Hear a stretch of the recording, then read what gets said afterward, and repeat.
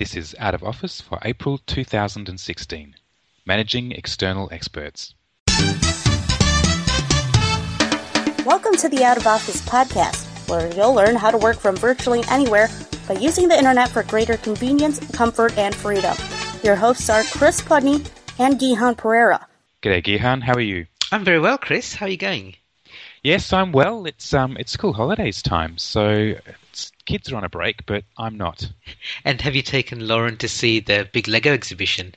I haven't, but that is one of the things that we have signed up for. Pretty expensive tickets for adults, but kids' tickets are pretty cheap. Okay, that's good. I saw some photos from Abby's, my niece Abby's friend, who went to see it, and she thought it was great. Yeah, it looks awesome. So and Lauren is a big Lego fan, and so am I. So we're looking forward to that. Good. So today we're going to be talking about working with external workers. And that's important because external workers, let's define them first. That's people who are freelancers or contractors, consultants, even gigsters.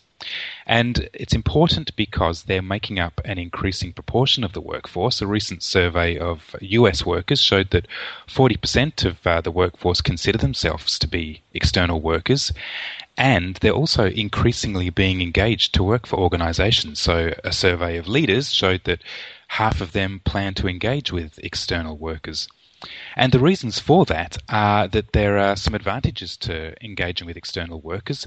Firstly, it's agile, so you can respond more quickly to changing requirements if you engage with an external worker who already has the necessary skills and expertise that you need, rather than the time and effort that might be needed to train one of your full-time employees. And it can also be cheaper because when you engage an external expert, you just take them on for the period that they're needed, rather than having to retain a full-time employee with matching skills, but whose skills you might not always be making use of.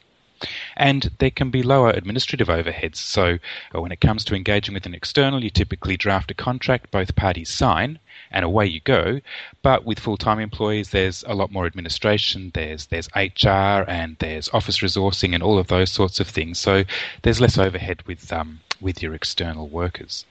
It's a little bit of an interesting contrast with out-of-office workers, isn't it, Chris? Because your out-of-office workers want the flexibility of being typically full-time, but they work away from the office, whereas here we're talking about people who aren't full-time, and they may or may not be working in an office with you. Yeah, that's right. So what we're talking about is that it is different, as you say, Gihan, and so when it comes to managing your external workers, it is going to be different from how you deal with your full-time in-office staff. And that's what we're going to talk about today, those differences and how to deal with them. And it's important if you are a manager or a team leader, because it's likely that you're going to be engaging with external workers. And it's important for you if you're an out-of-office worker yourself, because it's likely that that's external work is the basis on which you're going to be engaged. So it's important for you to know what your clients need to do to get the best out of you. And broadly speaking, we've got two kinds of external worker. You've got people who are freelancers, and they tend to do small pieces of work. Often they do that virtually or remotely. Compare that with contractors who tend to do longer, larger pieces of work, and that's often done on site. And it's easy to neglect freelancers when we talk about external workers because they're only engaged for a short term and they're working remotely. But it's important that you don't, and we're not going to do that in this podcast today.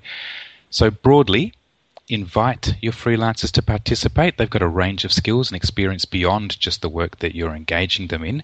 So that's really valuable. So invite them to participate more in your team. And integrate your contractors. They're going to be part of your team, and while they're there, they're expected to fit in like everybody else. So integrate them as quickly and as effectively as possible. Yeah, look, and we're going to get into some of the details of how to work with external workers and external experts. But look, I think the broadest thing to think about is just change your mindset around them. So think of them as if they were full-time employees, or as if they're full-time members of your team, and go beyond the stereotypes. Because like typically, for example, when you think about pay, you tend to pay your external experts differently. So contractors are typically paid by the hour. Freelancers are typically paid by the project. But both of those things kind of limit the way you think about them and the way they think about their work. So paying contractors by the hour means that they focus on the effort that they put in, not necessarily the results. Paying freelancers by the project means that they focus only on their project, whereas you might think about other things. So you may give them, say, retainers, where they get paid like your full-time employees. They get paid like a wage or a salary, but only for a fixed period of time. And that just gives them more flexibility to think about how they're going to contribute to the team. So just in general, and that's just one example, you can also think of things like development, training and development. Generally, external experts are left to figure out their own training and development needs, but your full-time employees, you have some responsibility for it. So again, if you start thinking of them the same way as you think of everybody else in your team, you'll just get a lot more out of them. All right, so let's get into some detail, Gihan, and we'll start at the beginning with onboarding. So you might have some standard materials such as your employee handbook and some online training and some documented systems and processes. And sure, you can give your external workers access to that, but that's not going to be enough. There's also going to be some informal knowledge that your team has that you want to share. So you might have some team documents like case studies that you can share with them, some templates that you work with, or a team wiki. So give your when you're onboarding, give your external workers access to that. As well as documented content, you probably also have some undocumented and unwritten ground rules that you would like to introduce your external workers to. So one way you can deal with that is to get one of your team members to buddy up with the new external worker and show them the ropes. That'll speed up the process and give them deeper insight into the way that you work. And that's really what it's all about, this onboarding process or early in the project. It's about getting your external workers aware of the organization's culture, the strategies that are in play, and your ways of working. And again, that's particularly important for your freelancers. It gives them a greater sense of ownership with regard to the work that they're doing and shows how that their work fits into the bigger picture, so where it fits into your organization's strategies and goals. Yes, and I found that very much for myself, Chris, working with a lot of freelancers, because I outsource quite a bit of work to freelancers. And as I'm doing it, I'm always thinking, I hope this is going to be the sort of person who can be a long-term member of my team, so somebody I can keep outsourcing work to. And initially, I used to make the mistake of going, okay, here's a one-off job. Let's see how well you do. And if you do well, then we might take you for think of you as part of my team long term. And now I'm thinking more, okay, let's start off with the mindset that this could be the person that I want to outsource all my writing to or all my transcribing to. And therefore, let me start off by assuming that they're going to be that person and then give them that sort of more feeling of ownership of being part of my business rather than just doing a simple task. Yeah. And that leads on to what we're talking about with inclusion. So as much as possible, engage with them exactly the same way that you would engage with everybody else in your team. Don't treat them like second-class citizens on your team. So avoid things like meetings where you only have your full-time employees there. And I've had that situation even when I was on secondment in the UK, where I was really part of the same company, but there were times when contractors, because I was considered a contractor, weren't invited to certain meetings and other employees were. And, sometimes there are reasons for that, but often there aren't. In particular with freelancers, because most freelancers don't expect to be treated like full team members, so they probably won't take the initiative to ask to be involved in a team meeting or to be asked to copy on certain things. So you have to be proactive about including them, and many of them would jump at the chance if you do give them the chance. So don't wait for them to offer, but be proactive and give them the chance. I actually found this recently working with a writer in South Africa who I'm using for one of the products that I offer, where I help authors write books or help experts become authors.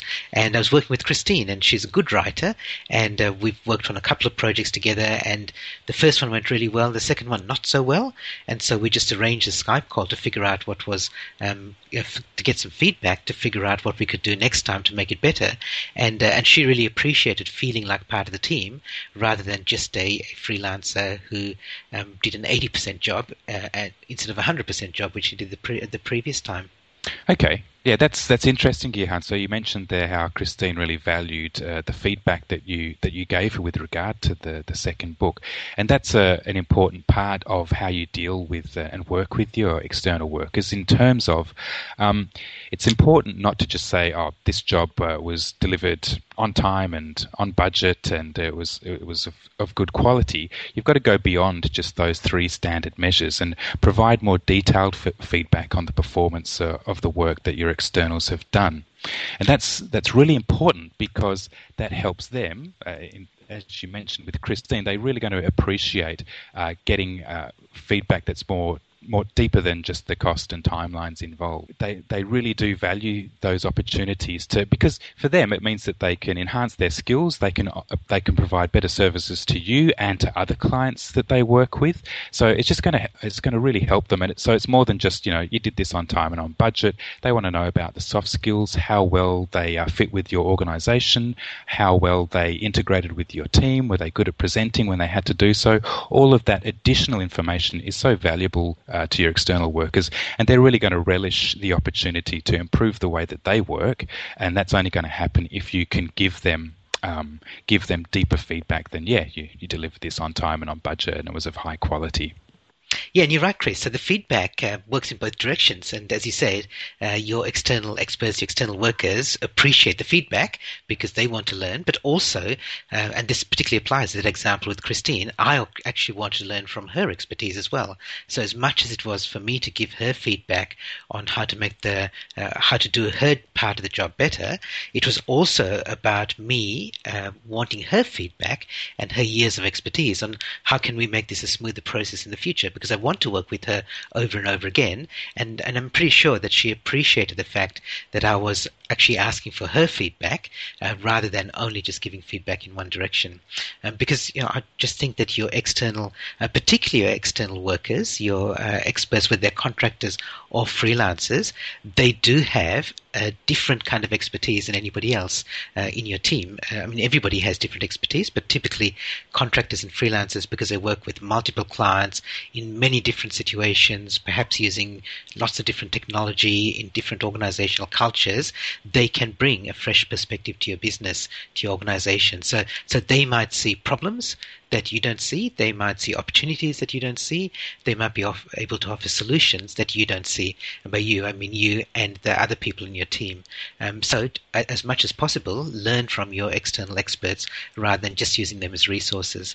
And the only thing I'd say as a bit of a caution is just be a little bit careful of that whole not invented here syndrome from the rest of the team, because you might find people get the backup when they hear somebody coming in from outside swanning in with all their great ideas, and there are people inside the team who have legitimate reasons why those sort of ideas you just can't implement them straight away, or maybe you can't even implement them at all, or sometimes maybe they are good ideas but they just don't like somebody from outside coming in and sharing it. So just be careful of egos, everybody's egos, the people who might get their egos bruised because they're inside the team and they know how the organization works and they don't like somebody outside coming in, and also be careful of the egos of some of the contractors and freelancers who sometimes push their ideas too strongly just because they think it's a great idea and everybody else should follow along. Yeah. So all of the things that we've been talking about here have perhaps worked against some of the advantages that I talked about at the beginning, so the agility and the lower costs and the reduced admin. Here we're asking you, if you're working with external workers, to take extra time and to expend more effort on integrating and giving feedback to and receiving feedback from your external workers. It's really tempting with external workers just to get them in, get them to hit the ground running, get the job done and get them out of there. But you're going to get so much more out of them if you go to the extra lengths that we've described so far. And that extra effort is going to pay dividends, especially if you seek to develop long-term working relationships with your external suppliers. So all of that additional effort is going to be amortized over multiple pieces of work that they're going to do with you over a longer period. So those costs are borne out over many pieces of work if you're going to have a long-term working relationship with them.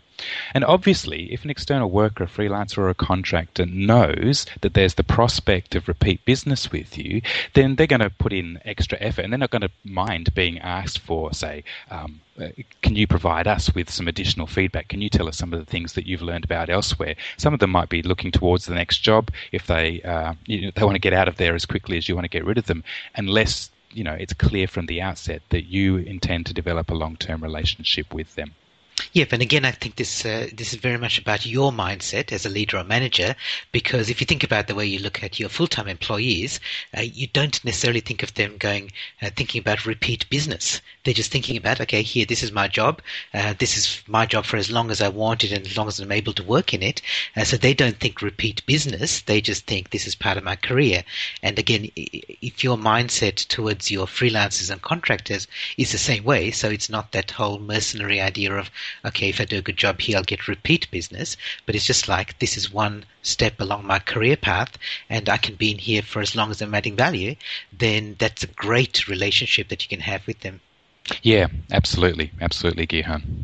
And the other thing that you can do when you're investing in their future is, ask them what are the sorts of things that they want. So you're talking about you mentioned a career path there for them, Gihan. Well, that's an opportunity for you to approach them and say, look, what sorts of things, what sort of professional development are you interested in, and how can we build that into the work that you're doing for us? So, for instance, they might want to improve their presentation skills, so you can coach them to run webinars as part of their interaction with your team. And it might not be that they have any clear idea of that sort of thing, so you can test their boundaries. You can push them beyond the remit that their engagement involves. You can not force them so much, but offer them opportunities and lead them into areas and skills that they might not even anticipate that they had. Yeah, exactly, Chris. And I think this all comes down to saying that you don't hold all the best opportunities back from your externals. Don't give them all to your full-time employees who you see as leading them along on their careers. Think of your external freelancers and contractors the same way. So as you said, development opportunities, even leadership opportunities. There are, even though you may not see that your contractors or your freelancers perhaps moving up into permanent roles in your organization, there are still opportunities you can give them. As you said, like they can run webinars, they can chair meetings, they can present to senior management, some of the things that you would automatically think of giving as part of the development path for your other team, and give them to your freelancers and contractors as well. Because first of all, they might be the best person for the job at the time, and also you never know what might come up in the future and what they might want to do as a result of you giving them those opportunities. Indeed. Yep. Now, we spoke earlier about feedback to and from your contractors, but that was more about them learning from you and you learning from them. But another type of feedback is feedback about your interactions and relationships. So make sure that there is a forum where your external workers can provide you with some early, honest and open feedback on how things are going, particularly when you're first engaging them. Make sure that they can raise issues with you sooner rather than later, so that they're not left to become significant problems. So therefore, schedule regular reviews. Make sure you have a standing agenda item where problems can be discussed openly and honestly, but also provide a forum where that kind of feedback can be offered in confidence. It might not be that a team meeting is the place where some issues can be discussed, particularly if they're interpersonal sorts of issues. So also provide a feedback channel where issues can be discussed in confidence. Yeah, exactly, and that's exactly what you do for your other team members. So we're just saying, don't forget your external, like your freelancers and contractors, just because they happen to be externals. Absolutely, Gihan. Okay, so look, I think that a lot of the things that we've talked about, some leaders and managers are doing already. And I think if you're not doing it, just get used to the idea of starting to focus on some of these things and pay attention to some of these things, because more and more teams are going to become fluid. People are going to come in and out of your team as they're required, and what you want to do is have the best people with you, but the best people may not be the same team every time. And that said, quite often the best people will stay together because they do tend to gel and work together and have a great skill set, not because they've always been employed by the same organization, but because they are the best people. And so when you're dealing with your external experts, your freelancers and contractors, just look at ways that you can treat them the same way that you treat all your other team members. And in my presentations, Chris, I often talk about something that you would be familiar with as well. As a software developer, we always used to have this saying, it's not a bug, it's a feature. So the idea is that anytime you look at something in software and it looks like there's something wrong, you can try and think of a way of actually that was a feature, that wasn't a negative, it's a positive. And I think that applies to people as well. So instead of saying, he's half a world away in Ecuador, and that makes things difficult for us to schedule meetings, think of that as a feature, that maybe there you get overnight turnaround because he's in a completely different time zone. Or maybe you want to have somebody who can deal with American clients in their time zone, so that could be a feature. You could say for a contractor, she doesn't know our coding standards. Yes, that's true. So you could call that a bug, or you could say this could be an opportunity for her to actually review and maybe even enhance our coding standards based on her experience from working with many other clients. And I think the one that comes up quite a lot is something like, that's not the way we do things around here. Well, okay, fair enough, but maybe that's a good trigger for you to change the way that you do things around here. So very much treat your external experts as, first of all, as equal team members, and second, as maybe even better than equal, because they've got experiences and talents and skills that they can bring into your team and your organization. Yeah. And I'll just add to that, Gihan, is the tendency, or avoid that tendency, to think of your external workers as a single-use resource, so that they're only being used once for a single skill set or for a single purpose. Instead, encourage thinking of them long and deep. So, as we said, seek to develop long-term working relationships with your contractors and your freelancers, and also tap more deeply into their broader experience and expertise, and then provide them with opportunities to deepen that even further through professional development opportunities. Great. So thanks, Chris. I really enjoyed the conversation. And by the way, I talk about this a little bit in my book, The Future of Leadership. I have a chapter about the changing workplace, and I do very much talk about contractors, freelancers, and telecommuters, the kind of out-of-office workers that we talk about more often, Chris. So I'll have a link to that, to my book, The Future of Leadership, at our website, which is outofofficebook.com. So thank you again, and I look forward to speaking with you soon. Thanks, Gihan. Bye for now.